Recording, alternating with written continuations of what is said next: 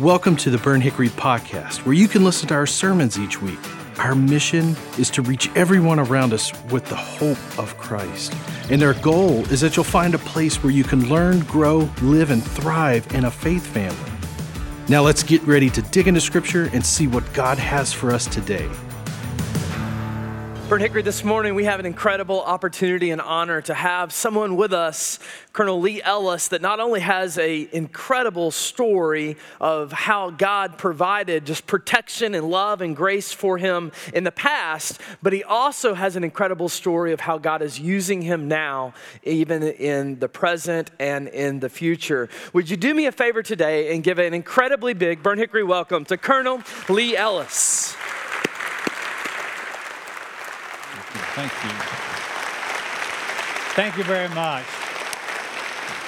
Thank you. Well, it's great to be with you. Please be seated. I'm just an old country boy. In fact, well, I'll come back to that in a minute. Thank you, Pastor Matt, Pastor Marty. Thank you all the staff here. It's been so great. You're timely on things. You're so easy to work with. I just really appreciate you and appreciate this opportunity to be here with you all today. And I'm here primarily because Pam and Ron Juncker suggested they invite me over here for the day. So thank you, Ron and Pam. It's just, they're great friends, and I just appreciate what you all have done. I'd also like to give a shout out today to a couple of your members. John and Sue Clark, they're out of town on vacation, but longtime friends of mine, and they would be here if they weren't having a great time somewhere else. So hi, John and Sue, love you very much, and Mary and I look forward to seeing you later in this year. So I was saying, I grew up in the country kid, Union Baptist Church, and a small church down the country. But I'll tell you, you're talking about that rock and the foundation built on. I got a foundation there that has carried me through my life. As a young kid, we went barefooted from the 1st of May till the 1st of October. I mean, pretty much every day, all day long, in case there was something we might have to wear a pair of shoes. But generally, we shed those shoes and we went barefooted. Our feet got tough as nails. That's just the way it was back in the country back then. It was a different world. There were not as many things to distract our attention. And so church was a center of our focus. I grew up going to Sunday school and church every Sunday night. My mom and dad taught Sunday school classes. I was in Royal Ambassadors, RAs. It was just a powerful part of my upbringing. I learned Scripture, memorized some Scripture. We even memorized Scripture in school back in those days. You got prizes if you could say certain Scriptures in school, believe it or not. But that foundation was going to carry me through a lot in the years to come. I gave my life to Jesus Christ at age 11 at the August revival. And that's been a foundation of all my relationships ever since. A foundation of my life. And so I'm going to share that with you today as I share a little bit of what happened in my journey along the way. You know, we're all on a journey, and we all want freedom, a journey to freedom. In Christ, there is great freedom. The freedom to experience His love and kindness and mercy and grace. But freedom is not free. He paid the price. And our forefathers paid the price, and that's why we're here today. I don't know if you know this or not, but those 56 signers of the Declaration of Independence, about 9 of them were killed, 2 of them lost sons, 2 of them were captured, 10 of them had their homes burned as part of that war. So when they signed that document, they knew they're probably going to have to suffer. And as you hear my story, you'll see that suffering sometimes can be a blessing. Well, let's move ahead. I had always wanted to fly, and from the time I was like 5 or 6 years old. But growing up on that farm, out working, we'd look overhead, and all day long you'd see these airplanes going over, especially during the Korean War. There'd be formations of them going by. And so that was very encouraging to me, who's a kid who wanted to fly airplanes. So as quick as I got in Air Force ROTC, and then at my second year, I got approved for a pilot slot. I got my flying license as part of that screening program my senior year in college.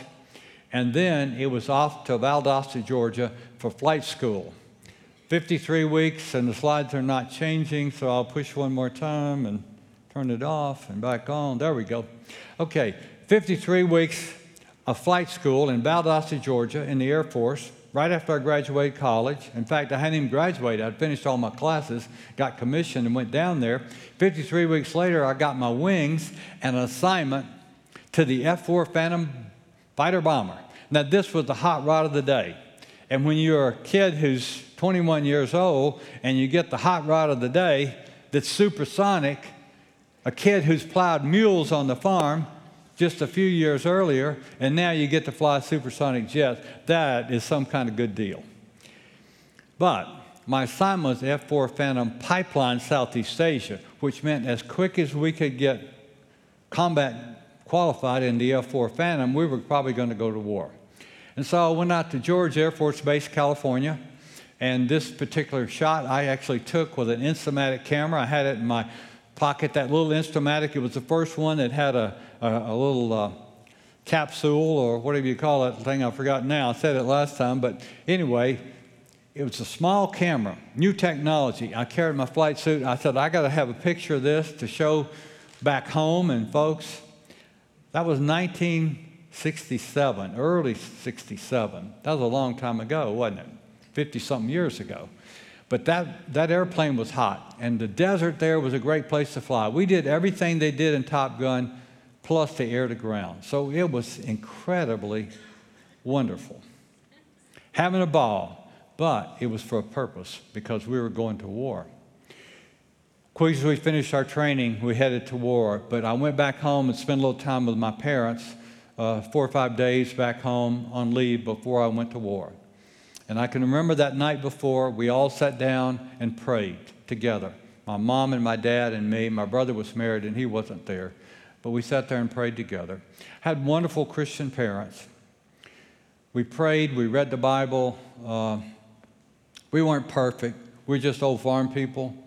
But we had great love, and we had that foundation of the Scripture and of a relationship with Christ.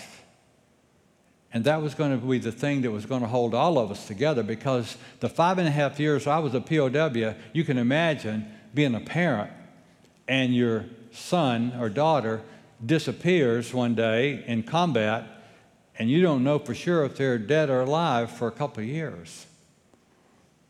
The parents, the families, they're the ones that went through even worse than we did. But they hung in there and stuck together.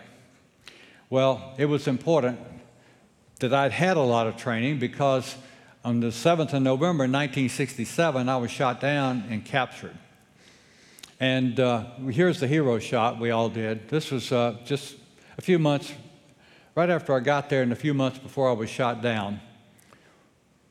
We have egos, fighter pilots, we have big egos, and so we wanted to send pictures back to our families and girlfriends and moms and dads, and so we all took one, and I'm glad we did, kind of captured that time. I was 23 years old there. By the time I was shot down a few months later, I had 53 combat missions over North Vietnam, more over South Vietnam and Laos, flying in support of the Army in South Vietnam, Army and Marine Corps. And then in Laos, interdiction missions on the Ho Chi Minh Trail coming through over there. It was what we were trained to do. We were also trained to what to do if we had to eject from the airplane, and what to do if we were captured. So we had great training, and it was going to come to be necessary, because when that airplane blew up on the 7th of November, this airplane, as a matter of fact, Bravo, Bravo 600. You see all those stripes on it? That was the airplane that was kind of our group commander's airplane. He had been an ace in the Korean War. a hero, a flying fighter pilot hero, and so they painted him up an airplane with all those, they call those victory stripes, and that was the airplane that blew up and put us in our parachutes. Boom. Within seconds, that airplane was tossing, smoke in the cockpit, sticks frozen aft right, could not fly. I pulled that handle, canopy blew, it ejected me and blew me 50 feet in the air. It automatically separated me from the seat. The seat went this way and I went this way, and when it did, it pulled my D-ring and activated my parachute. Boom. Now I'm coming down in that parachute. My life didn't flash before my eyes. My whole focus was on evading capture because we were right over enemy gunners, and I didn't want to be captured. I did my parachute landing fall, just like you're supposed to do. I jumped in an old bomb crater there, pulled out my radio and called a wingman overhead and said, I'm 50 meters north of the river, start strafing 200 meters north, and I'm headed south to the river. Well, after the war, they said, we heard your call, but we were afraid we couldn't strafe that close. So they surrounded me, they captured me within 2 minutes. Again, we were well trained, but that's when the fear hit, shock. Because I don't know what's going to happen. They may even kill me right now. Well, the good thing was I had a good soldier in charge of me, taking me north. It's going to take me 2 weeks to get to Hanoi. We get bombed and strafed several times. We get bombed by our American air power and strafed, but then the local populace would get riled up in these little villages by the local communist cadre leader, and they would come after me. They would come after me with sticks and knives, reaching out, rocks, trying to hit me. And my militia guy who was taking me north, he and his squad protected me. I had better protection going to, after being captured, than anybody I ever talked to up there. It was like somebody was looking after me. The bombing, they missed. There was foxholes we got in, or bomb shelters. But I got to Hanoi a couple of weeks later. I didn't know what was going to happen. But what happened was I got put into this Hanoi Hilton, this prison built by the French in the 1890s, the Bastille prison, with these high walls, 15 feet high, 5 feet thick. Nobody ever escaped from this prison. It was going to be scary. They put us that first night into a cell that was 6.5 feet wide. That's 6 inches wider than that, and 7 feet deep. That's a foot deeper than that. Now, that's about the small size of a bathroom down in Dallas, Georgia, okay, and a gas station in 1965, 67. But it was our bathroom. Me and 3 other guys in this little cell for the next 8 or 9 months. 6.5 by 7, 4 guys. Well, it was our bathroom, and thank goodness we had this 3-gallon bucket, and thank goodness it had a lid, and we got to empty it every morning. But it was our living room, our dining room, and our bedroom. We didn't go anywhere else except for interrogation or torture. That was it. We never got outside, except to walk outside and pick up our bowl of soup twice a day. Once in the morning, once in the afternoon, we got a bowl of soup. Now, the soup was 6 months of pumpkin soup twice a day, 3 months of turnip green soup, and 3 months of cabbage soup. Now, I say turnip greens. We call them sewer greens. They were chopped up lily pads is what they look like. And a cup of rice or a small baguette of bread. And we were hungry. Hungry and scared, cold. There was still bombing going on. We heard that. It was scary, day to day. But somehow, we made it one day at a time. In those early days, I had a lot of nightmares. I dreamed I was in school and the teacher was taking up homework and I hadn't done mine, which happened a lot because I was a sorry student in high school. If they gave us 10 math problems, I'd do 5 and say, why should I do 5 more? I played football, I lettered in 4 sports, and I worked on the farm where I grew up, so Why should I do 10 math problems? They're all the same. Why shouldn't I just do 5? And I didn't care. But I had this nightmare about it. And I decided if I ever went home and ever went to school again, I was going to study. So when I came home, I did go eventually and get a master's degree, and I did study, and I made all A's. And my mama was very proud of me. She was a school teacher. I think that's why I was so lazy about school. But in that cell, we had to stay positive. And when things go south and things get hard, you got to stay positive. And somehow, maybe you're down. Your teammate can encourage you. Or when you see your teammate is down, you go to them and encourage them. You don't let people be alone when they're struggling.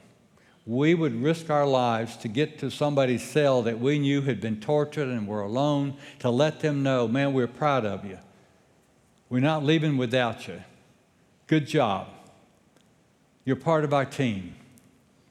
Don't let people be alone when they're hurting. You move toward them, not away.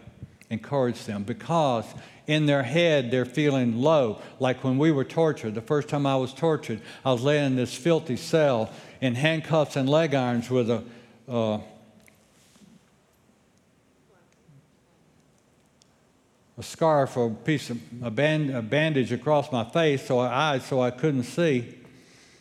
And I felt like the lowest human being that ever worn the military uniform. I was such scum because I wasn't strong enough to beat them. And I gave in. They wanted me to fill out a 3-page biography, and I did. But the only thing that was true in their biography, I filled it all questions. The only thing that was true was my dad's first name and last name, because I hoped someday to write a letter. I did, but it was 2 years later, and I got my first one about 2.5 years later. But when I got back to my cell, some of my buddies had been out the same place, type of treatment I'd been through, torture, and they said, man, we're proud of you. You did your best. We've done the same thing. And that was so encouraging to me. And over the next few weeks, I kind of recovered my self-esteem and felt worthwhile again, because I knew that I had done my best and I had ended up the same place the other guys had. We would give in because they could make you do something and they wouldn't let you die. But we give them as little as possible and try to mess it up. That was the way we resisted every day. Every day was a battle in that POW camp.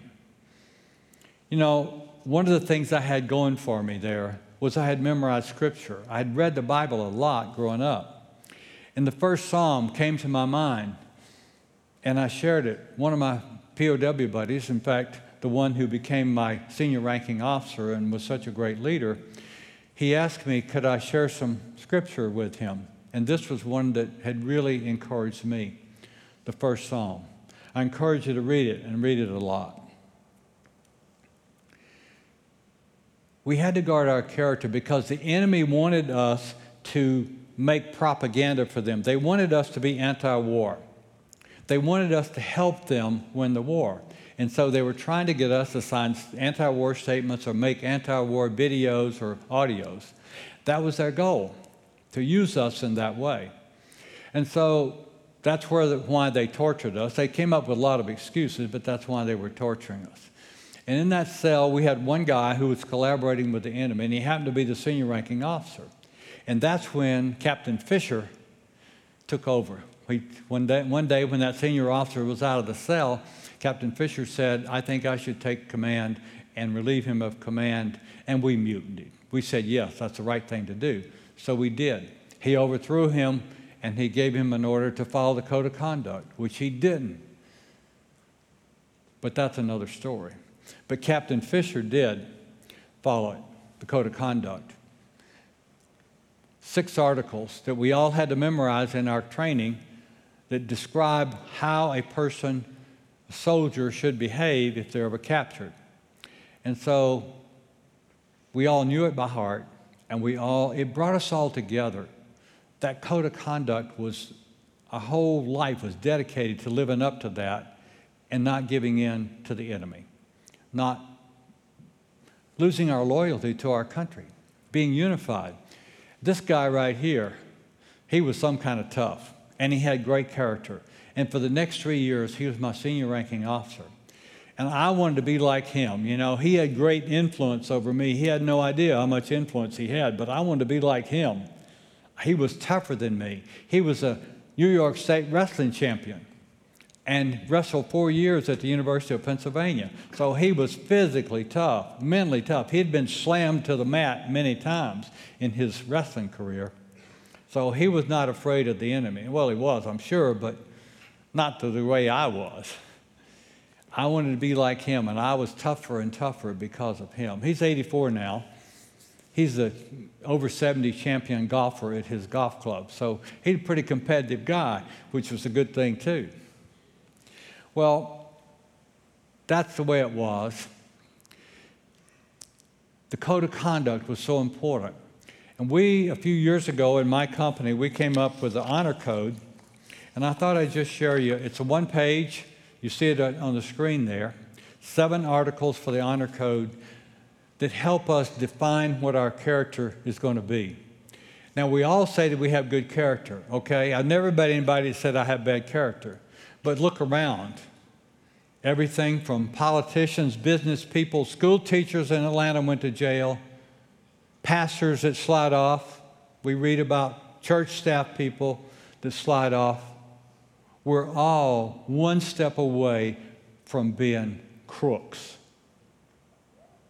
I am every April 15th when I file my taxes. I tell my CPA, you get me as close to that line as you can and don't go over it. I don't want to pay $1 more than I have to. A lot of people get over that line. I work hard to stay on this side of the line. But here's the thing. We're human beings, okay? Human beings are not perfect. Think about David. You think Ellis is getting over the line? Think about David. What a great man of God he was. And what he did. And then to cover it up, he sent Bathsheba's husband to the front line so he could be killed. That's humanity.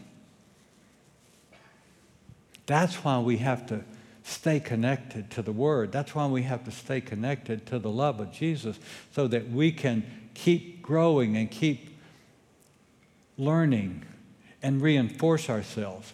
This code of conduct is on our website. You can download it for free. Encourage you to get it, look it over, and then make up your own. If you don't like this one, if you can do better, great. But you're welcome to use it however you want. We found it to be really good. Scripture was so important, and part of that for me there was the duty, the discipline. Hebrews 12:11 says, no discipline seems pleasant at the time, but painful. Later on, however, it produces a harvest of righteousness and peace for those who have been trained by it. One of my cellmates came up with a expression. He would look over at me sometimes when we were going through difficult times. He'd say, Lee, pain purifies. And that was true. Pain purifies. We don't volunteer to suffer, but when it comes, stick with your faith and walk through it and come out the other side. Life is hard, young people. Stick together and stick with your faith. From the Lord of the Rings trilogy, if you go online, you watch the trailer to it, you'll see this scene right here. It says this is from the Lord of the Rings, Return of the King. There's no freedom without sacrifice. There's no victory without loss. And there's no glory without suffering. No glory without suffering. I think that's probably about right. If you're going to be great at anything, research shows it takes 10,000 hours. You want to be a concert pianist, world-class concert pianist, think about 10,000 hours of practice. You want to be a great football player, think about 10,000 hours of practice. There's no glory without suffering. You have to pay the price. That's the reality of it. Well, we have to learn to confront our doubts and fears. Doubts and fears will take you out from being the person you want to be. And that happened to a few people in the Hanoi Hilton POW complex. A few. But most of us were encouraged by our leaders, and most of us were striving to be courageous because we're military people, okay? Courage is at the center of your character. Without it, you will never be able to sustain your character. You'll never be able to be the person you want to be. So we had one guy in our cell that was not willing to face up. He started rationalizing, and Captain Fisher took over, relieved him of command, and off we went. Well, we also had another famous guy there, much more famous than any of us, and that was Colonel Robbie Reisner. He'd been on the cover of Time magazine. He was the most famous fighter pilot in the Air Force. He'd flown in Korea, shot down 7 enemy MiGs, and he was a great guy, and he was a Christian. I got contact with him from our cell. I was able to push back the covering on our window and see into his cell one day, and I got his attention, and we started communicating covertly. And he would spell out one word at a time, one letter at a time, like A, B, C, D, and we started communicating. It took us several weeks, but he shared some of the things he had been through. He'd been through torture. The ropes trick. Your wrists are tied, your ankles are tied, and then they would cinch your elbows until they touched. And then one guy, torturer, would push him over your head while the other one stepped on your head and pushed it down into the floor. And sometimes they would tie your wrists to your ankles and leave you screaming. Reisner had already been through this several times. He'd been beaten a number of times. He was in solitary confinement during his 7.5 years of being a POW. He was in solitary confinement for more than 4 years. Incredible, courageous leader. And here's what he said in that conversation when he and I were passing signals back and forth. He said, I'm in charge, and here's what I want you to do. Be a good American, live by the code of conduct. Resist up to the point of permanent physical or mental damage, and then no more. Go ahead and give in, give as little as possible. Stay united through communications, because they're going to try to divide us, which they did. They had guards in the hall. We weren't allowed to communicate with each other and talk with each other. Stay united through communication. Pray every day. Go home proud. Return with honor. Return with honor became our mission, our vision, and our values, all in 3 words. That was the battle, daily, a battle to return with honor, because the enemy wanted us to switch sides and join them. Well, we had 2 other, especially long-term leaders that were there 7.5 years. They'd been there more than 2 years when I got there, and they had been through hell. They were all lieutenant colonel, lieutenant commanders.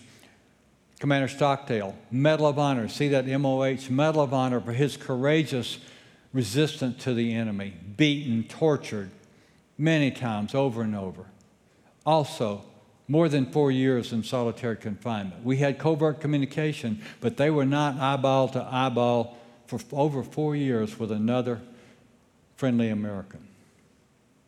Imagine being alone in a cell for years like that. Being away from your family. He had 4 kids. Stockdale had 4 or 5. Reisner had 4 or 5. Denton, he had 5. Another great leader. He's the one that was tortured to go into a press conference and say that the bombing was wrong and the Americans should stop it. And when they asked him, he said, I don't know what my country's policy is anymore on anything. I've been here a long time. But whatever it is, I support it 110%. Basically in your face. Now, he was tortured to say it was wrong, but he didn't. He was in front of those camera lights and press conference. They let him continue to answer a few more questions. And during that time, in front of those real bright lights, camera lights of those days, he started blinking. Morse code, T-O-R-T-U-R-E. And he blinked it twice. That was the first time the American government knew what was happening to us. The enemy didn't catch on. They probably would have killed him if they had caught on. That's the kind of courage and brilliance of the leadership we had. Beaten, tortured. They didn't have a nice office on the top floor, okay? They had a cell by themselves.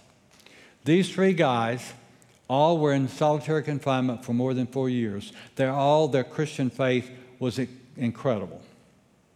And if you read their books, you'll see that. Stockdale died early at 82. Denton died 2 months short of 90, and Reisner died 2 months short of 89. All they went through, and they lived a long time. I have many, right now, I have several, more than 5 POW friends that are over 90 years old. And most of them are still coming to reunions. The average age of POWs today is 84. So I'm the kid. I was always the kid. I was the youngest guy in the camp back then, usually. I'm only 58 now, right? Well, those leaders were incredible. We had such amazing guys.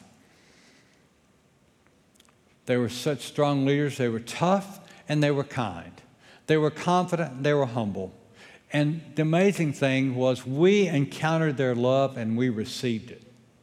They loved us and we loved them. In the POW camps, love, you think about fighter pilots, love is not the same. It's loyalty, it's attraction and willingness to suffer for the other person, that kind of love. And it was so powerful because it really helped us endure that. They had tried to shut down our communication. They had guards in the hall. If you got caught communicating, you were in big trouble. You might get tortured, beaten, put alone by yourself in solitary for a while. But one guy brought in the tap code, and we learned how to tap. If you wanted to say hi, you did down 2 and over 3 for the H. And if you wanted to say I, H-I, down 2 and over 4 for the I. So it went like this. There's the H. There's the I. Now, you young people, you think you invented shortcuts. No way. We had shortcuts for everything. We had shortcuts 30, 40 years before cell phones. When we just would tap it on that wall and you could give you a shortcut. And if you saw where the sentence was going, you just tap, and they moved right on through it. So it was incredible how we were able to communicate. There's a book came out in 2019, Tap Code by Colonel Smitty Harris. Great book, and you'll see about his faith and his wife's faith. He had three kids. One of them born 3 months after he was captured. He never saw his son for 7.5 years, 7 3/4 years, until he came home. And there was his son waiting. He and his 3 kids and wife, he's 92. I talked to him last week on the phone. All their family lives in Tupelo, Mississippi. Incredible folks. Well, we had a lot of incredible folks up there, and we had to tap on those walls and communicate covertly to stay connected, but also to encourage each other. I mentioned reaching out, staying together, collaborate and cover. Covering, by that I mean encouraging, being there for your friends when they're suffering. And that was a lot. So that support, that covering was so important. Courage always makes a difference. You heard of James Bond. I told you about Commander James Bond Stockdale. Well, James Bond always had a lot of women, good-looking women around him, and so did James Bond Stockdale, his wife, Sybil Stockdale. And she was the founder, kind of the founding person of the National League of POW/MI Families.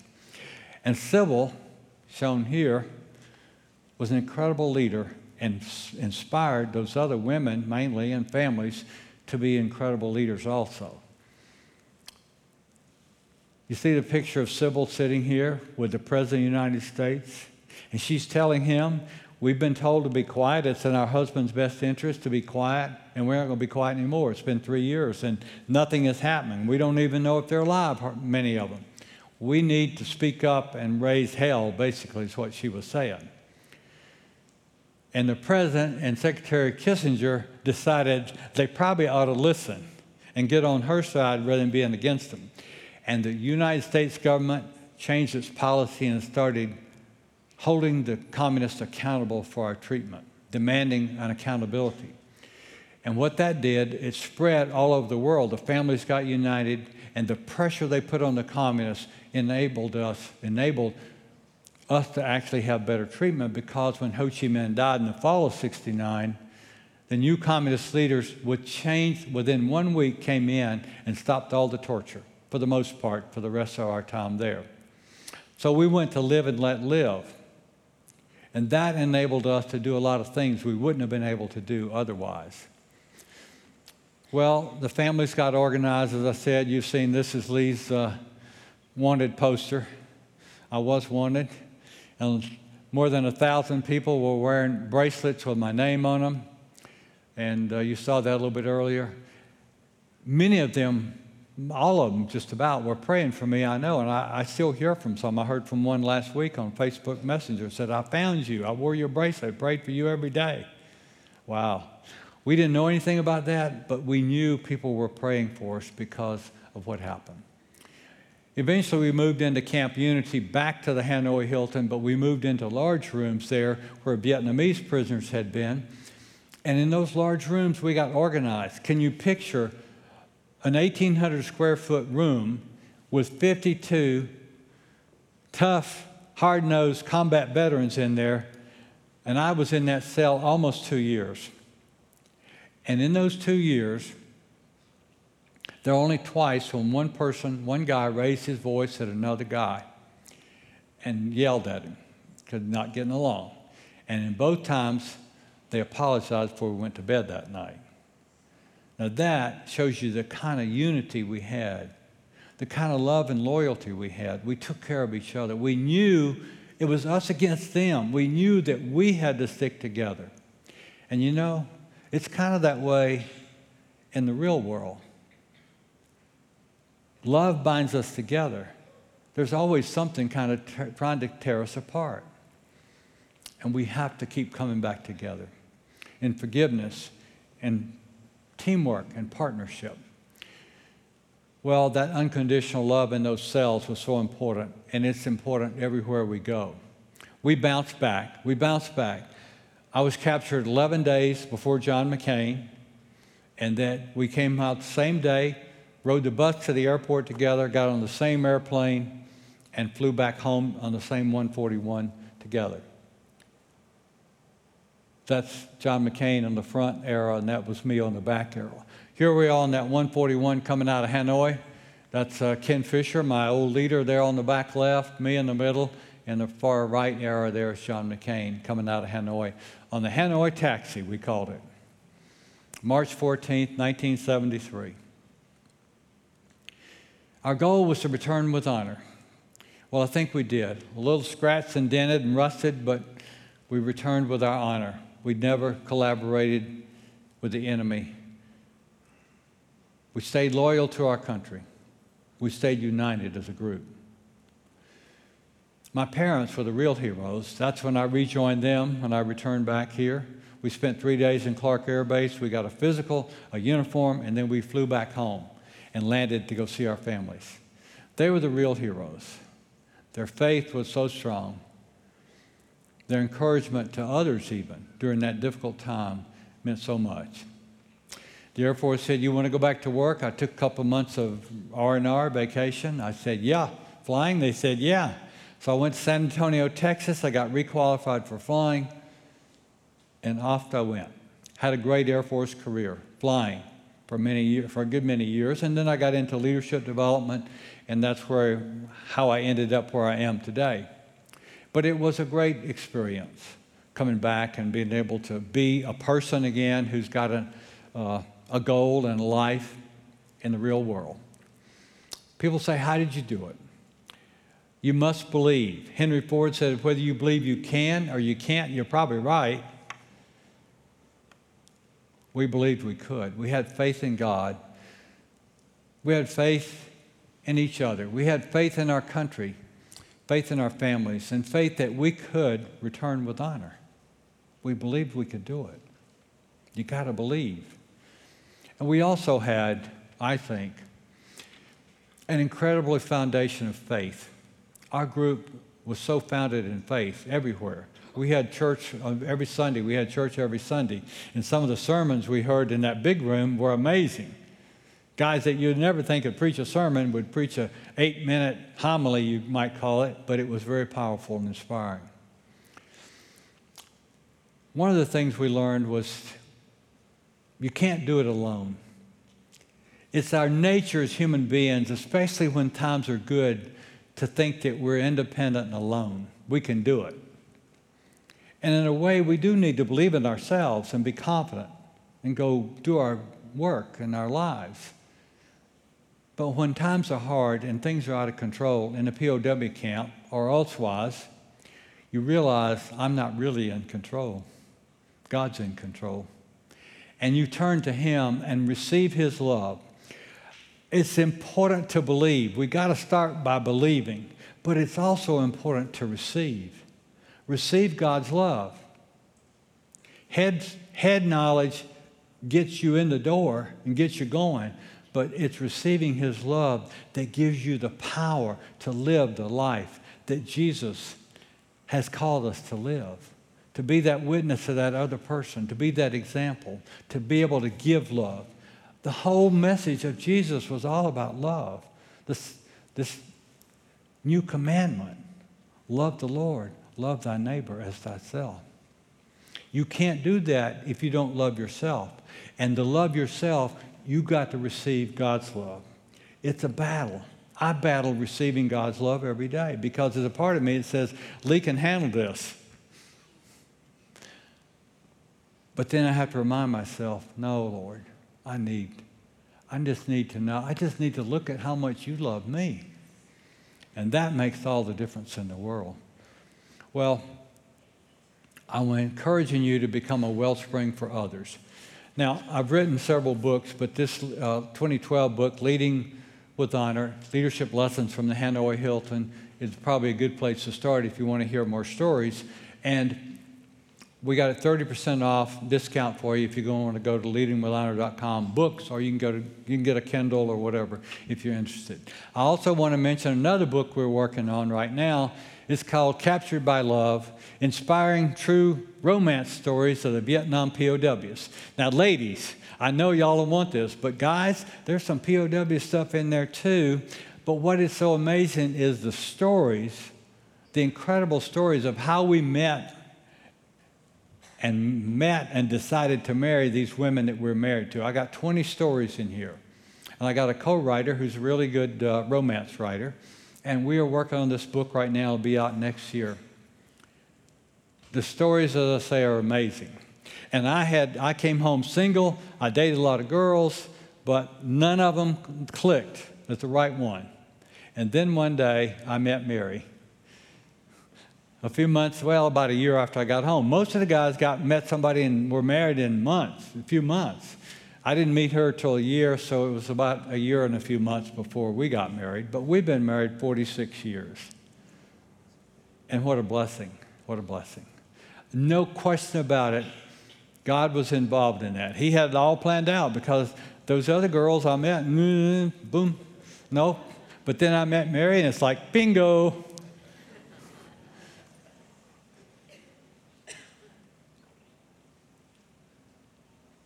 Love is powerful. Love can bind us together in unity, whether it's marriage or it's a nation. And now's the time when we really need to be loving our neighbors, all our neighbors, the ones we like and the one we don't like. That's the challenge. And I don't know any other way to do that without the love of Jesus. And when He comes into me, He reminds me, Lee, you know what my command is? It ain't just love those you like. It ain't just love Mary. It's to love them all. And that's hard. But we need it. Well, I've enjoyed being with you all today. Thank you for the honor of being with you. Thank you for what you're doing in this community. Burn Hickory is burning up the neighborhood and doing it in a great way. And I thank you for that. It's been fun being with you. Take care and God bless. Thank you. so much. Thank you. Amen. Amen.